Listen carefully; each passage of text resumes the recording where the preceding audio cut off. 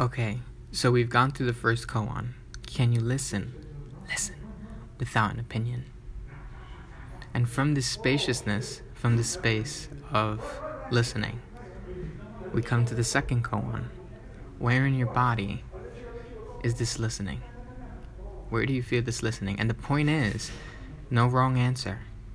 The point is to distinguish where we're listening from and at different times. Many listen to the heart, some listen to the head. The ego is located in the head. Nothing wrong with the ego. Sometimes lots of negative projections on the ego. Ego is fine. Then we have the heart, this inner standing. And to bridge them together is the point with the gut, in particular, in my opinion. Third koan. And I'll read it out to you. Who are you? And who am I? Who are we? Right? So first koan, can I listen without an opinion? Second, where in your body are you listening? Listen. Okay, and from this space, from this place, who are you? Who are you? Who am I?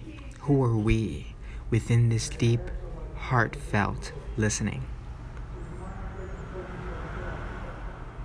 The answer, and it's fine that you know the answer. Let's keep coming back to it. I don't know. The explanation for this koan reveals our ego confusion, our disconnection from our deeper self.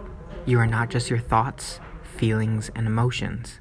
Your ego doesn't know what it is, and has been running from this insight your whole life. At this depth of mind, we do not know who we are. At this depth, we are nakedly aware and silent, not opinionated. We are simply pure witnessing awareness. Pure witnessing awareness doesn't know anything. In not knowing, there are infinite possibilities. We are finally getting nowhere. Has listening ever spoken? Has it ever said anything? Pure listening has never spoken. From the ego, from the conditioned ego's perspective, not knowing is scary. It's scary. From the ego, from the opinions, from clear, deep heart mind, it is simply the truth, the root of unbounded, peaceful freedom. From this depth, you are simply not knowing. Paradoxically, when you finally realize that this depth of mind has never spoken, there will be much for your ego to say. And here's a quote from Master Renzai, 9th century China, on page 14 here. No eye can see it, no ear can hear it. Then by what name can it be called? The man of old said, to speak about a thing is to miss the mark. 14. Facilitators note. The only valid answer is, I don't know. They may need coaching to get this answer. If necessary, let them answer incorrectly several times. They will always answer with a thought, feeling, story, or sensation. For example, if they answer with love or bliss, simply remind them that these feelings that come and go, not the fundamental truth of who they are. Invite them. By the way, I just want to, preface that all these koans begin with a commitment to be open, honest, and vulnerable. Invite them to listen more deeply, even if they respond with a seemingly correct answer, such as pure awareness or emptiness.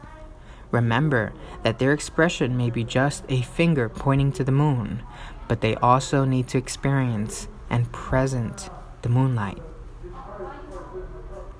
They may be coming from conceptual ego, evaluative mind, and not connected with this state of consciousness.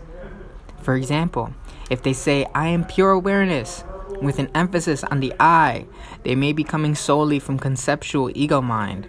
Always remember, we are looking for the state of consciousness that is underneath the spoken words.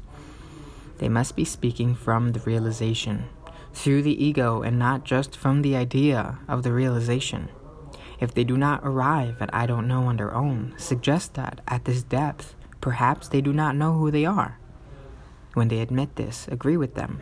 At this depth, I don't know either. Finally, we are getting nowhere. Finally, we are getting nowhere.